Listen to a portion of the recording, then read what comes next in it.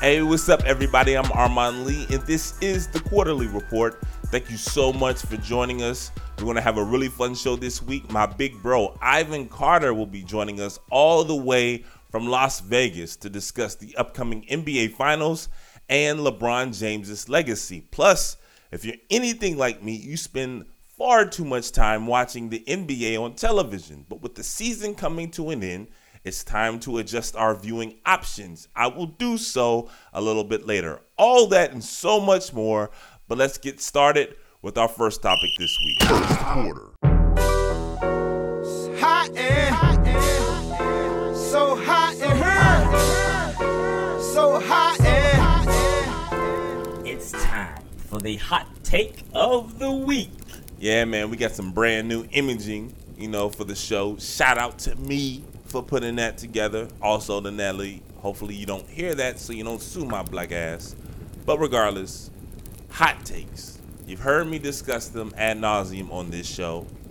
And it's something that's gone wild. Like, it's running rampant, not just in sports media, but really all throughout our media. You know what I mean? No matter what you listen to. Music, movies, news, unfortunately. And you've heard me critique, the art of the hot take. But I can't act like my stuff don't stink. Because from time to time, I get down with a hot take. And this week, I'm going to let you guys in on one of my hottest takes. And it all started from an ESPN, the magazine article that you guys probably read last week about, the conflict in the Seattle Seahawks locker room, mainly between Richard Sherman and Russell Wilson. Now, full disclosure, Russell Wilson is probably one of my favorite football players, if for no other reason than he is from Richmond, Virginia. You got to understand, being from Richmond, it's kind of wild, right? You got all your friends, me, all my family is from D.C. So, one of the ways people, get down about their pride because Richmond, we have no professional sports team. It's like, okay, well, who's from your city? So, I don't win that argument with anybody from D.C., right? You got Sugar Ray, you know what I mean? You got Marvin Gaye. You got all these great people, entertainers, whatever from Richmond. Not to mention, the whole capital of the Confederacy thing. But we're not going to get into that. So one of the things is like, okay, well, Virginia. And Virginia is like this treasure trove of all these elite athletes. But they're all from, right, the Tidewater area. You know what I mean? But we'll get down, like, oh, man, Iverson, shout out to Virginia. Or, Michael Vick, representing from Virginia. Bruce Smith, Virginia, boom, boom. Lawrence Taylor. And then everybody's like, well, they're not from Richmond. And that has been, like, throughout my childhood, the whole thing. Like, nobody is ever from Richmond. We got Blair Underwood. Shout out to Blair Underwood. You understand? He's the only one. He was carrying the torch. And then, Justin Verlander, he came through. But, you don't really brag. All your partners talking about Sugar Ray Leonard, and you come back with Justin Verlander. It doesn't carry the same weight, if you understand. But then Russell Wilson, corny as he may be, came through. And Russ, man, he's corny as hell. There's really no way to debate that. But he plays such a fun and exciting brand of football that you get down with it. So whenever he doesn't talk, you just don't listen to him. You know what I mean? Just when you see him play, and you see him do some crazy, amazing things. And then when he starts talking, you just turn off the television. But this article came out about how there's friction, at least between Sherman and Wilson. And if you read between the lines a little bit more, you probably think that it's more than just a Richard Sherman versus Russell Wilson thing. But that article, and this topic isn't about this article, it's about a broader viewpoint that I've had for some time now. And it's, if you want to win, okay, before I start, again, let me sound the alarm. This is my hot take now, okay? It's super ridiculous, but I feel it like it's true. You understand? So you have been warned. You understand? Get the fire hydrant, you know what I'm saying? fire detector, make sure everything's going, everything's working. You understand? Because the hot take's coming at you in 3, 2, 1. You cannot win with a cool quarterback. If you want to build your team, your NFL team around a quarterback, you have to make sure he is lame. Okay? That's the take. Now let me dive in. I know it sounds silly, but once you scratch the surface, you're going to feel me a little bit, right? Case in point, the Manning brothers. You understand? Like, let's say you had no idea who Peyton or Eli Manning were, right? And they were just this super successful guy at your regular 9-to-5 Monday through Friday job. And they were like, hey man, we're doing a party over the weekend. Knowing nothing about their sporting acumen, just what we know about them personally. You wouldn't want to go there. You wouldn't want to chill with them. You understand? And that is precisely what makes them, mainly Peyton, right? But you got to give Eli his credit, successful. And I use Eli for one reason specifically. You understand? Like, he plays in New York. And the only scandal Eli Manning has ever had in 14, 15 years in the NFL is this, signing signing jerseys, memorabilia scandal, quote unquote scandal that he just got into. How lame is that? If you are in New York, you are the star of the football team in New York, and the only time you've ever stepped in it is because you may or may not have been selling jerseys that you told people were game worn when they really weren't. That's the lamest thing in the world. Now, flip it. Let's look at Mark Sanchez. Now, we're not discussing talent. We're just discussing what type of characteristics you would want to build your team around. Mark Sanchez could be, the mail clerk at your job. You know what I'm saying? But if he was like, hey, I'm doing a party this weekend, I really want you to come, you're going to be more inclined to be like, yeah, okay, I'm going to chill with Mark and his people. You understand? He went to SC. He went to New York. He was living the lifestyle. He hadn't won a game. He was on GQ. He was living the lifestyle, right? However, he couldn't win because I think Mark Sanchez probably got some coolness in him. Another example, Tony Romo. Talked about Tony Romo a few weeks ago. Tony Romo was Antonio Romo, whatever his full name is, right? He was on the practice squad, and he was shooting his shot at all these debutantes. He didn't have any bread. He didn't have any stardom, but he was going for it. I feel like that would be what I would, if I was just on the practice squad, I'd still be trying to live the lifestyle. And I'm cool as hell. And that's exactly what Tony Romo was doing. And I think that's partly why he couldn't win. Because he was trying to enjoy himself. He wasn't one of these super weirdo headed, like, look at Andrew Luck. You want to chill with Andrew Luck? Or would you rather chill with Tony Romo? I think that's an easy answer, right? Now, all rules have exceptions, and mine does too. I think Drew Brees is the one guy who you'd be like, okay, Drew seems like he carries himself a certain type of way. He's a cool guy, in his lane. He's probably, Zach Morris. So shout out to Drew Brees. And he's good. He's really good, obviously. But look at all the other elite quarterbacks. Tom Brady, people, see, this is the thing. People get mistaken. Because Tom Brady's married to a model, and he's the pretty boy Tom, so everybody's like, okay, Tom Brady is cool. But I'd caution you, look at Tom Brady before he was superstar Tom Brady. See, him winning built his confidence.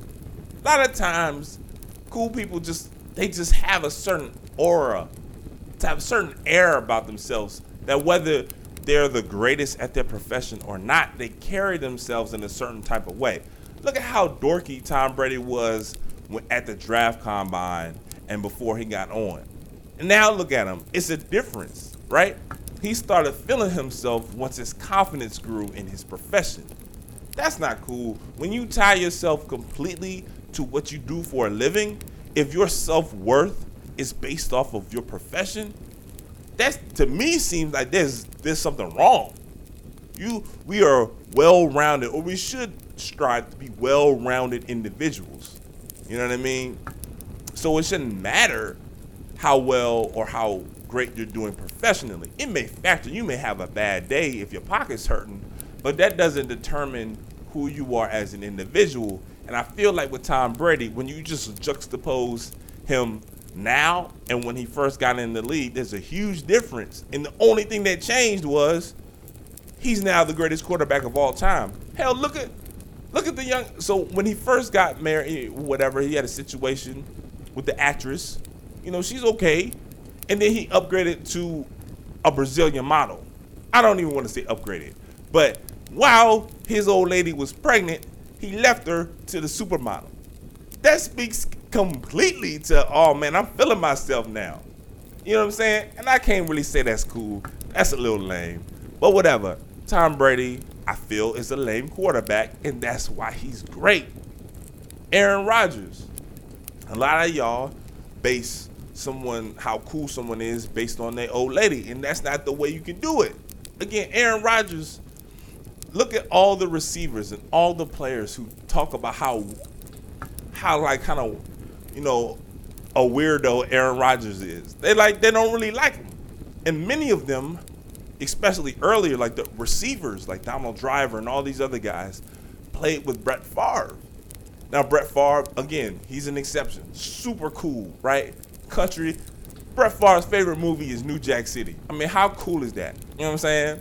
Brett Favre went to Atlanta. Everybody in Atlanta loved him, even though he was throwing picks left and right. Then went to Green Bay and became a superstar. Aaron Rodgers, I would say, is probably more talented than Brett Favre. But Brett Favre is far more beloved. Partly why is because he's just so cool, man. You watch Brett Favre and you just like, oh, that's my guy. Who doesn't like watching Brett Favre? Like my dad, God bless the dead, was a Cowboys fan. Couldn't stand Brett Favre because of the Packers, but he enjoyed watching him play. You can't hate Brett Favre because he's so cool, man. Again, Ben Roethlisberger, we know he lame as hell. He a dirtbag. Jameis Winston, dirtbag. I thought we had Cam, you know, on the cool side. I thought we had Cam. Now, I don't know what the hell's wrong with Cam Newton anymore. He's his own case. But the greater point, and one of the reasons why Seattle's in this predicament, is because Russell Wilson gets all the attention. But he's so lame. So it's an easy target for guys like Sherman and Cam. Because they see him get all the bread. They see him get all the acclaim. But he's just a weirdo. So he's an easy dude to pick on. But Seattle is right and backing the quarterback like Russ, because lames get you far when it comes to being a quarterback in the NFL. I know that sounds crazy. I know it's a wild hot take. But watch. Let me know the next time a cool quarterback wins something. Let me know. And let me know the next time you want to chill with Andrew Luck or Matt Ryan, you know, or Phillip Rivers. Good luck. That was the first quarter. My hot take, blazing. You know, make sure you have the oven gloves for that. Again, follow me on Twitter. I'm at Armon, ARMON_Lee, LEE. Also, follow the show at Quarterly, QUARTERLEE show. All right, the hot takes are all over for this show, I promise you. But if you're a basketball fan, before we get to the NBA Finals, we need to start thinking about life after the finals. And that's what our topic is for our second quarter. We're going to step out of the sporting arena for a second. And this is going to be something we're going to be doing more and more in subsequent weeks because the NBA season is almost over. Now, if you're anything like me, you spend so much of your year watching professional basketball. I love the NBA. I watch it during the regular season every night. I know a lot of people don't like when the first round went to 7-game series, but I loved it because it just meant there was more basketball to watch. I consume a ridiculous amount of professional basketball. But this is something that happens each year, right? Come June, the realization that, okay, there's only going to be so many more basketball games left. Now, I don't watch too much television outside of the NBA. You know, I've got a 6-year-old daughter. I spend a lot of time with her during the week, but she's at, school now, day camp, and on the weekends we play a lot during the day. So during the day, I'm fine. But when you want to unwind in the evenings or on the weekend night and you're not going out, sometimes you just want to turn on television and watch something that's pretty good. But the problem is there's just so few options that resonate with me to watch. So I've got this list that they've been telling me, hey, you got to watch this show you'll really like. And I'm trying to find out what is the best option, because I know I'm not going to watch all 4 of these shows or 5 or whatever, however many they are. But I want to watch something. I want to invest some time into something to entertain me. So I'm going to run through a list of these shows that people have told me about, sworn are great shows. And hopefully you, my listeners, can help me, give me some advice on what show to choose. So if you want to help weigh in on my summer viewing, watching, all you got to do is tweet me at Quarterly, QUARTERLEE show with your choice, whether it's on this list or another show that you may be into. Let me know, because there's a huge opening now when it comes to television. Now, the first show that I'm going to use, I literally have never met a person who did not like it. And this show is widely popular. Of course, I'm talking about Game of Thrones. I have tried to watch Game of Thrones at least 4 different times, and I stopped at the exact same point on the very first episode.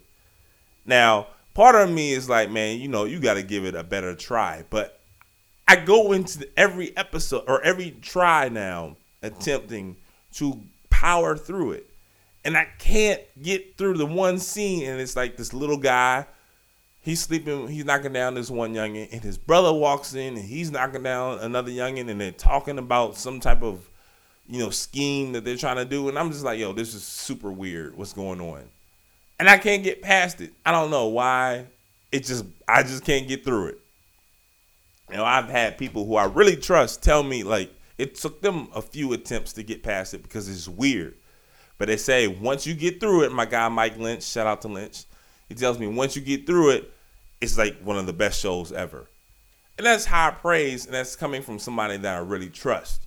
So in the back of my mind, I'm like, man, you just go through it, just watch it.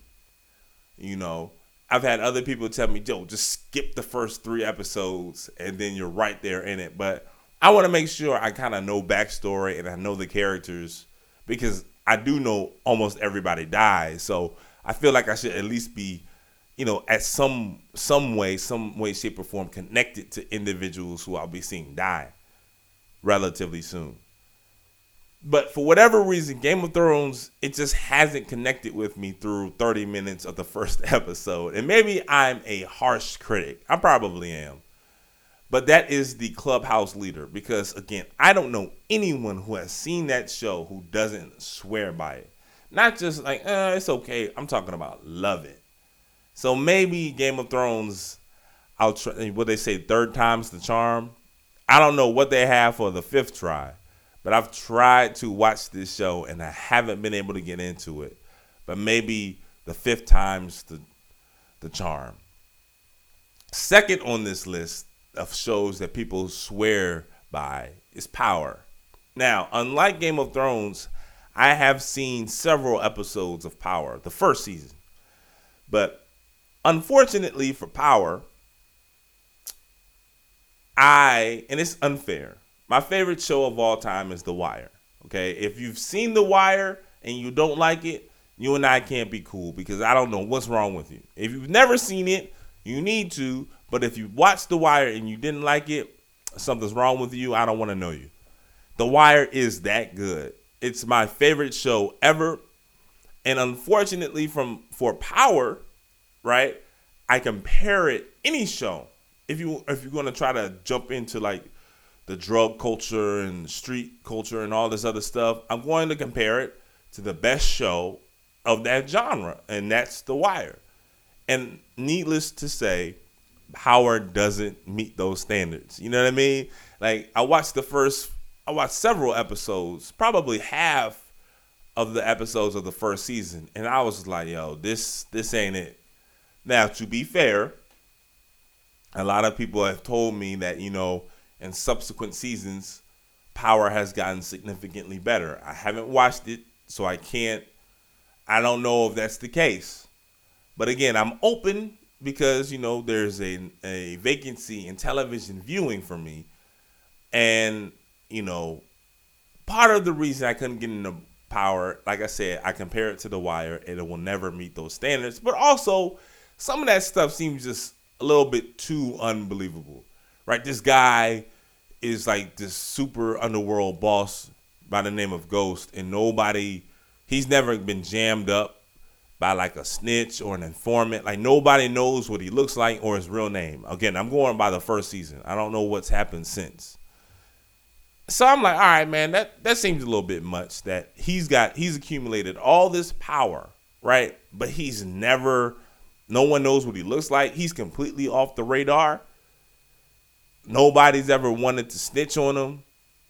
He's got no informants. He doesn't got any problems. So now he wants to get into the club game. And then later in the first season, he's the boss, but he's going to some little dude's house and shooting them face to face. Like, you don't get a worker to do that? You gonna do that yourself? That seems a bit much. And I forgot the craziest thing, his homeboy, his right-hand man, is wild, super reckless, on drugs. It makes no sense that nobody would want to get at the number one by his reckless assistant, or not, I won't say assistant, but a second in command. The whole thing is kind of wild to me, but a lot of people love it. If you love it, I like it. You know what I'm saying? But a lot of people are trying to tell me, oh, check out Power. I don't know if I'm ready for that because, like I said, same with Game of Thrones. I have tried to get through Power. Now, I have gotten further with Power than I have Game of Thrones, but it still leaves much to be desired. Third on my list is a show, you know, in the new age, super technology. We got Masters of None. I'm a fan of Aziz Ansari. Think he's a funny dude. And his Netflix series is getting a lot of attention, a lot of rave reviews. My sister even told me to watch it. And there is no higher recommendation than my sister. But I tried to watch the first few episodes of the very first season. And it was cool, but it wasn't anything that kind of like captured me. You know what I mean? Like, that's the show that I'm looking for. I don't know if you guys have ever watched Luther. But the first time I watched Luther, that thing got me. I binged like the first 3 seasons in a weekend, man. Like, I love that show that much. That's what I'm looking for. A show that's just going to get me and not let me go. And Masters of None may be very good. It may get better. Same with Power. But initially, from the jump, I'm looking for something that will grab me and not let go. Like, just completely, you know, captivate my attention. And so many of these shows that people love and swear by, they start off slow or there's too many lulls. Another show people tell me, House of Cards. Look, man, I watched the first season of House of Cards and it was cool, but it didn't meet the level that people were telling me about. And now, not to editorialize too much, but the writers of that show, considering our current political climate, they better be on their A game, because if that show's fiction and we're trying to, you know, provide some type of escape and force our imagination to go to some places that we've never even thought and talk about suspense, sheesh, I don't know if any writer has it in them, considering what we're going through as a country right now. Again, I'm not editorializing. Y'all like whoever y'all like, but if you're going to write about a political thriller and suspense, man, you got, and you trying to top what's going on in reality on the nightly news at 6, God bless you. So these are the shows, the main shows that people are telling me, oh, you need to watch this. Oh, also in Veep. Veep is another one. People have told me I need to watch Veep on HBO. So those are 5 shows. I'm not going to watch all 5 of them. I need to know which of those 5 are the best option. So if you want to help weigh in, tweet at me at Quarterly Show, QUARTERLEE Show. Let me know which of those 5 you like, which of those 5 you hate the most, or if there's another show that I've missed altogether that you think I would really enjoy or that you enjoy. Let me know, because honestly, I'm looking for help. Because really this summer, I hope Mr. Robot comes back for a 3rd season. And that's really it. If Mr. Robot is not back, Atlanta's not coming back right now, there's a huge hole as far as entertainment goes for the Lee household, because I'm not sure I want to devote my entire attention to the Big 3 basketball league. All right, you heard the horn. That means the first half is in the books. Before we get to halftime, make sure you follow me on Twitter. I'm at Armon, ARMON_Lee, LEE. And follow the show on iTunes. Subscribe and rate. Review the show. Let me know what you like, what you don't like. All you have to do is go to iTunes, search the Quarterly Report. Once you see the icon, click on it, give it a ranking with the stars, and then let me know what you like about the show. Rate and review the show. All right, so it's time for halftime, and I just went through an entire segment letting you know some problems that I'm having in terms of my summer viewing guide. But a few other people are having some problems of their own, but instead of talking to you about it on the Quarterly Report, they decided to call in our hotline bling, or as we like to call it, 1-900 Quarterly Report. Check it out. What's up? This is 1-900 Quarterly Report, giving you the best advice of any podcast.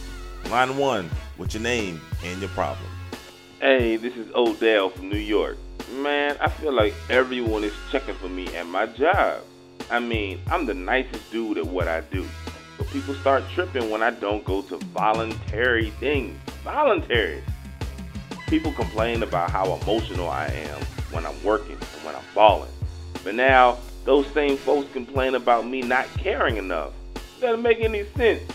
They even got mad when I got a tat on my ass and... Yo. You got a tat on your ass? Man, to each his own. But nobody needs to know all that. Anyway, it seems as if folks are being hypocritical. But that's life. You gotta take the good with the bad. But you seem like the type of person who loves the attention. So if you carry things a certain way, chasing the spotlight, you can't be mad when folks give it to you, whether it's good or bad. But just make sure you keep balling. All right, line 2. This is 1-900 Quarterly Report with your name and your problem. Hey, this is Eldrick from Orlando again. Hey, didn't you call back not too long ago? Yeah, but believe it or not, things have gotten worse. Damn. All right, what's up? Well, I'm trying my hardest to get back on my game, back to my prime. But I had a little setback. Like what? I got hit with a DUI around 2 in the morning on Memorial Day. Damn! Yeah, it was pretty bad. My mugshot is everywhere. I wasn't drinking. It was just pills. But look, I keep trying to get back to my old self, but things just keep on getting in the way. What should I do? Well, Eldrick, it seems like you got a lot going on. Without knowing all the details, you may need to chill out just a little bit. Behind the wheel at 3 a.m. on Memorial Day weekend after taking meds? And you by yourself? Come on, Slim. Forget about trying to recapture your old glory and just try to focus on getting you some help right now. All right, that's our time for 1-900 Quarterly Report. Y'all stay safe out there. Until the next time. Yeah, man, from time to time, I got to jump in the call center and help out those who clearly need some guidance. Hopefully you guys enjoyed this week's halftime, but enough with the fun stuff. It's back to business. We got a whole second half to do, starting with my guest this week, Ivan Carter. Joining us now this week is a guy I've known for, seems like forever. My big bro, he's really helped me out along the way, starting my career. You remember him as a former Wizards beat reporter for the Washington Post. My man, joining us all the way from Las Vegas, Ivan Carter. Ivan, what's good, bro? Life is good. Just I'm in Vegas, but try not to pull a Tiger Woods out here. Lyft, Ubers, Hey, don't let us see the mug shot, baby. No mug shots. Yeah, I don't want to be on TMZ. You know what I'm saying? You don't want to be like that. Hey, so let's jump right into it. It's been a week since we've had basketball, but finally we're going to get the NBA Finals that we've all been waiting for since the start of the season. But part of the NBA fatigue that's going on right now isn't just the delay in games, but to fill time, we got to do this LeBron James comparison to Michael Jordan for like the umpteenth consecutive year. But what I want to talk to you first about is where or how do you view LeBron James's legacy right now? And what do you think this finals does to his ultimate legacy moving forward? I mean, hands down, let's say if the guy steps off the curb and gets hit by a bus tomorrow, he's going to go down as he's one of the greatest basketball players of all time. And unique. And my only thing is, I don't know why a lot of people force the Michael Jordan comparison. To me, he's more of a Magic or Bird type in the sense of the passing ability. Right. The playmaking. And, he is a really, truly unique talent. And we have to deny it. And, we've talked about it over the years. I like tweaking the LeBron fans.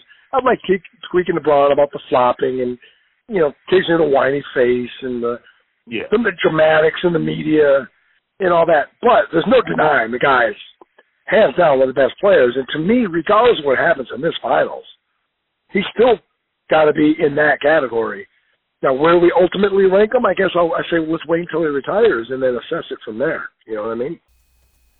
Yeah, LeBron is tricky because we've never seen a player at his size who can do all the things that he does well, especially the passing, but also the scoring and the athleticism and the durability. We just haven't seen anything like that. It reminds me of one of still the highlights of my career. I don't know if you remember, but when we were working together early on, Jerry West came out and he said, and this is before LeBron had won his first championship.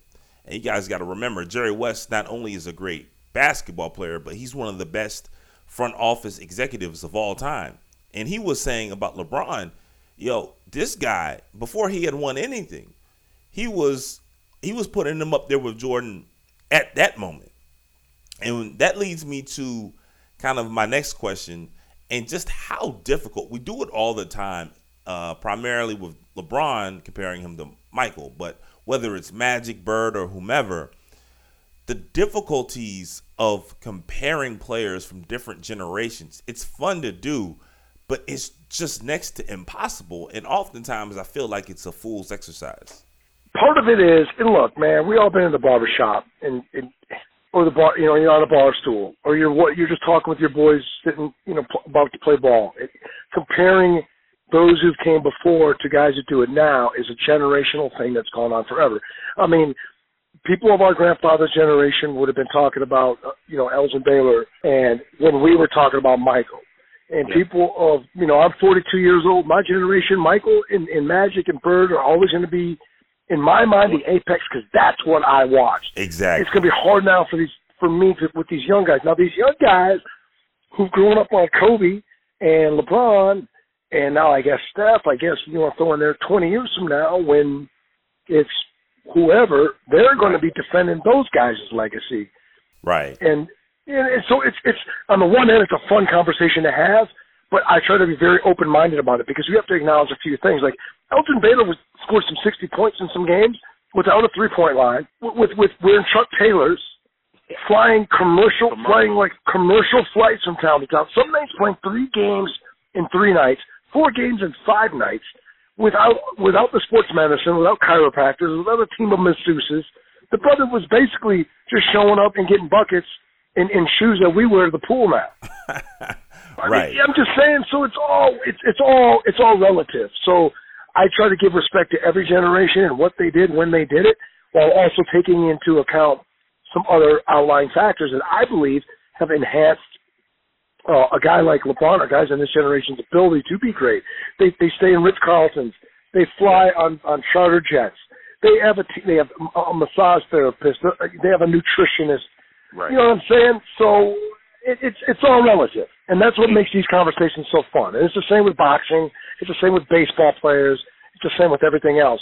I just tend to always want to make sure I give these old guys their due. Exactly. Like you said, it's fun. These conversations are fun, but the generational aspect is something that we can't ignore. Like, there's a kid 5 years old right now from Minneapolis, and there's a good chance that in 10 to 12 years, he's going to think Karl Anthony Towns is the greatest basketball player of all time, because each generation has 2 to 3 guys who are better than the best. And that's who he grew up with. All the winning. And his great-grandfather was George Mikan, who was so dominant as a Minneapolis Laker. When the Minneapolis Lakers would go to New York to play the Knicks, it would say Knicks versus Mikan outside of Madison Square Garden. They didn't say the Lakers. That's how people do not understand how dominant George Mikan was. And now to our generation, he was just some old dude he was only like 6'9". He wasn't even that big of a big man. Yeah. But for that generation, he was the big man. He was Shaq. You know, it's all relative. And this is one of the important reasons why we should have these fun debates, discussions, because we'll never forget our legends of yesteryear. You know what I mean? The next generation will always have, Jerry West, Elgin Baylor, George Mikan. They'll always hold them in high regard because we've always had this back and forth. So they always have a reference point of, man, Mikan was amazing, or Jerry West, he was the truth. So although the debates about this player versus a player from another generation may be silly, ultimately they play an important role. All right, I'm joined by my guy, Ivan Carter. Make sure you follow him on Twitter. He's at Ivan Carter, the number 9. Now, a lot of you all know he used to cover the Wizards. He was their beat reporter for the Washington Post back in the Arenas days.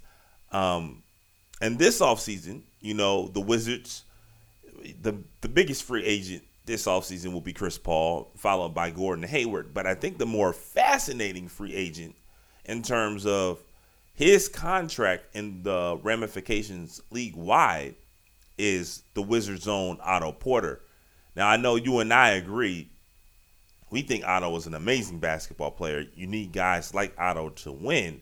However, locally in the D.C. area, I don't necessarily think he's as appreciated as he probably should be. That being said, I don't know what the Wizards do in terms of re-signing Otto, because you've heard league-wide that he's going to get a max. Now, again, Otto is a really, really good player, an underrated player, an amazing player in many aspects. But I don't know if the Wizards can afford to max him. But because they have such a poor bench and so, their cap space is so limited, they can't really afford to let Otto walk. So my question to you is, what do you think the Wizards should do with Otto Porter, and ultimately, what do you think they will do? I think they're in between a rock and a hard place, and some of it goes back to Ernie's mistakes in the draft to have not provided his team with enough depth or cap space, right, to make moves. They don't have a first-round pick this year. They don't have so say Sacramento Kings jump out or some team like that and drop a big one on Otto Porter. You almost have to match it, right? And yet you almost can't afford to match it, because now you're locked up to these 3 guys, and so you're bringing the same group back basically, unless you can swing some kind of sign and trade and make some kind of big move for another big dog. You're kind of spinning your tires, and you're stuck in that vortex where the Atlanta Hawks have been in forever, right? Where they make the play. They've made the playoffs every year for 9 years. We all know they're never winning a championship. Exactly. So it's really, they're in a tough spot, and some of it goes back to Ernie's, some of the mistakes he's made or the misses he's had, the Jan Vesely's of the world or what have you, that have put them in this box. So, I guess you hope that some team doesn't go out there and put the max on a guy like Otto. But there are teams that we know there's a reason why these GMs get fired every 2-3 years because they're willing to give out outlandish contracts. I like Otto. I like Otto a lot. Right. I don't like Otto at a max contract level because this TV money in the next TV contract getting negotiated is going to be, these contracts are going to come down. So now you're going to be stuck paying some dudes prices that were good 3 years ago. You know, it's like you go to the grocery store and you buy some vegetables. You need to cook them within X amount of days, or you got some bad vegetables, and that's just so they're in a tough spot. There's no easy answers. Do you try to do a sign and trade with Otto and like call up New Orleans? Like, could we get Bookie from you if we did some type of deal like that? I don't know. Would they do so? I don't know that they would, but they're really in a tough spot. They're in a tough spot, and it goes back to some of the mistakes that have been made in the past. And granted, even last year, some of the contracts he gave out, yeah, man, which just didn't make any sense to me. Yeah, it's crazy because before the new TV deal, Otto was one of the guys who would be undervalued. You know what I mean? So yeah. Because he was undervalued, you would be able to snag him up to a relatively cheap deal that Otto would outperform. And those contracts were extremely valuable. But now with the increased salaries, guys like Harrison Barnes, you know, he didn't help the situation because he got maxed last offseason. So Otto, who, you know, just a handful of years ago would be one of the more valuable contracts, now you're eyeing the prospect of signing him to, you know, $20+ million annually. But it's not just that easy because Otto, not only is he a good basketball player, he plays so well next to John and Brad. Banging that three down this year, he emerged. That became his baby, which you need in this league. That's a valuable skill. I don't know if he wound up leading the league in percentage, but he was right there in the top 2 or 3. That's a valuable skill in today's NBA. I mean, let's just be real. It also doesn't help that John Wall goes on the record saying that before he signs or before he feels comfortable signing an early extension, he wants to see the Wizards address their bench. But again, like we said, the Wizards don't have money. So it's going to be hard enough to try to address their bench with limited funds. Now you have to think about replacing a really good starter as well if Otto. And you don't have a first-round pick. Yeesh. They're locked in a tough space, man. Some of the mistakes that were made in the draft or just past moves that have robbed them of flexibility. You know, I'll go back to this. I never understood the strategy where it was shopped, and I read it by a lot of people who are really smart people who write about the Wizards for a living. Well, the Wizards are saving all this cap space for the summer, that one summer. I go, well, everyone else has the same cap space. Everybody had money. Unless you know Durant's coming, and you can back channel, like his agent, like, yeah, you know what? He really wants to come home. What are you doing? What are you saving it for? So then you wind up giving it to Mahinmi and Jason Smith, and it just didn't make sense. It didn't make sense. The strategy never made sense to me, and it blew up in their face. Once again, I'm joined by my guy, Ivan Carter. Make sure you follow him on Twitter. He's really a fun sports follow. He talks about basketball, football, soccer, boxing, the whole nine. A really fun follow. He's at Ivan Carter 9. Again, he covered the Wizards for the Washington Post for years.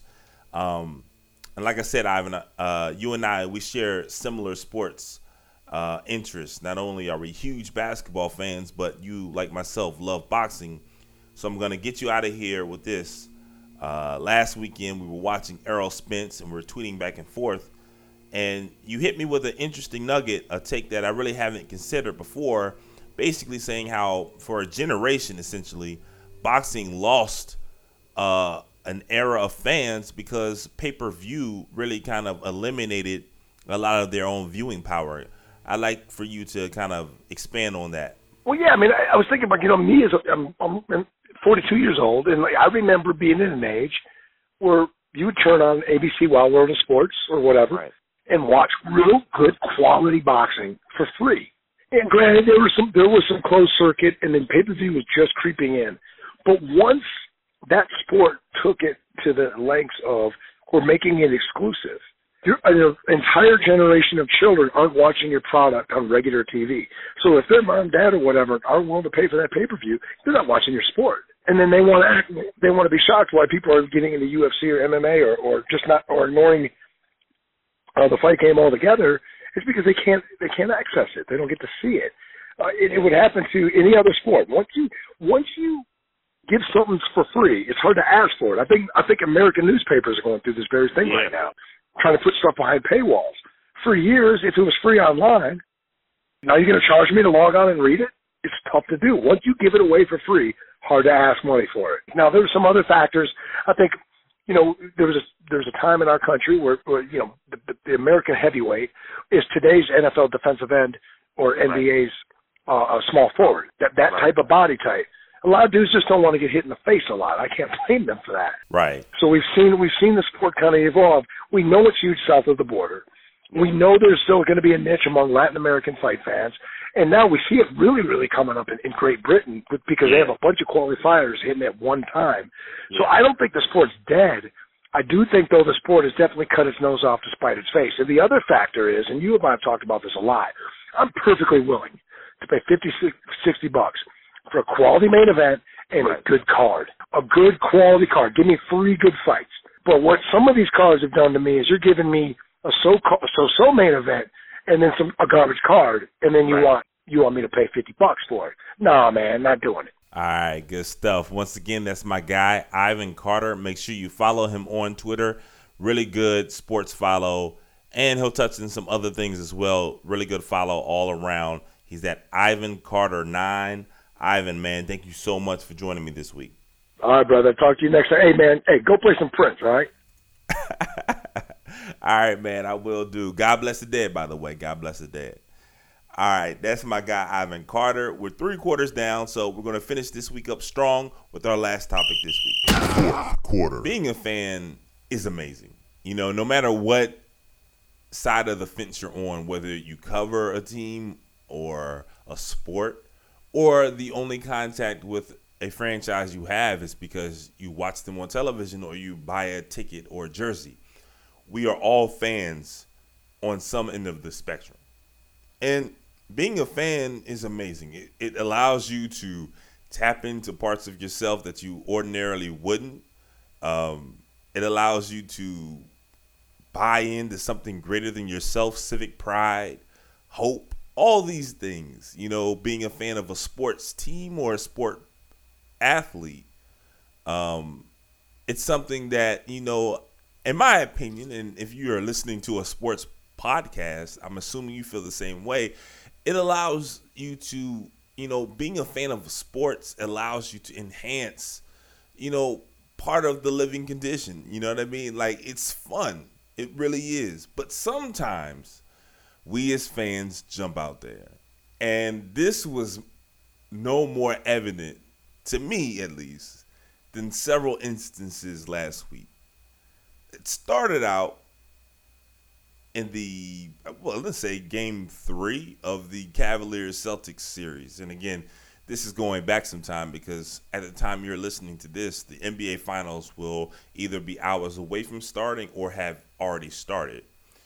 But last week, after Cleveland lost their, first game of the playoffs to the Celtics, LeBron James is walking to the, post game, and a fan in Cleveland is like chirping at LeBron, like talking crazy, apparently, telling him how awful he played. Now, I don't think it was anything, outlandish, anything too reckless, anything too offensive.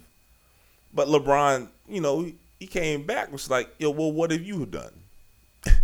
And the guy responded talking about how he played for some Division III college. Like, LeBron James hits you with, what have you done in terms of basketball? And this dude, God bless him, had the gumption to start citing his stats from a Division III college.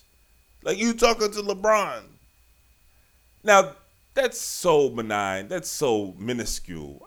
I really don't have a problem with that. But I was kind of shocked at the number of people who criticized LeBron for even asking the fan, well, what have you done?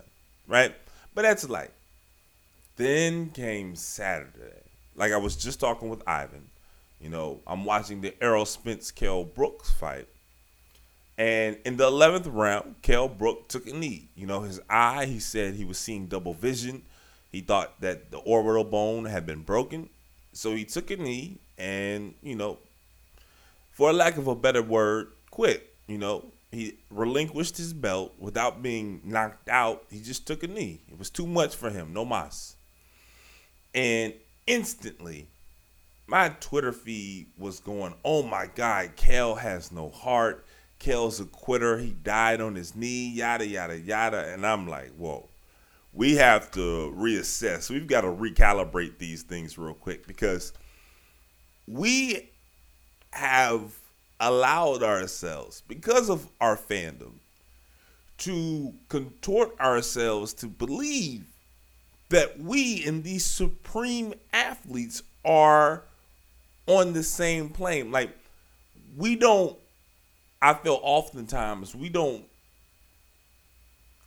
feel that we are paying to see these people do things that we cannot do. You understand?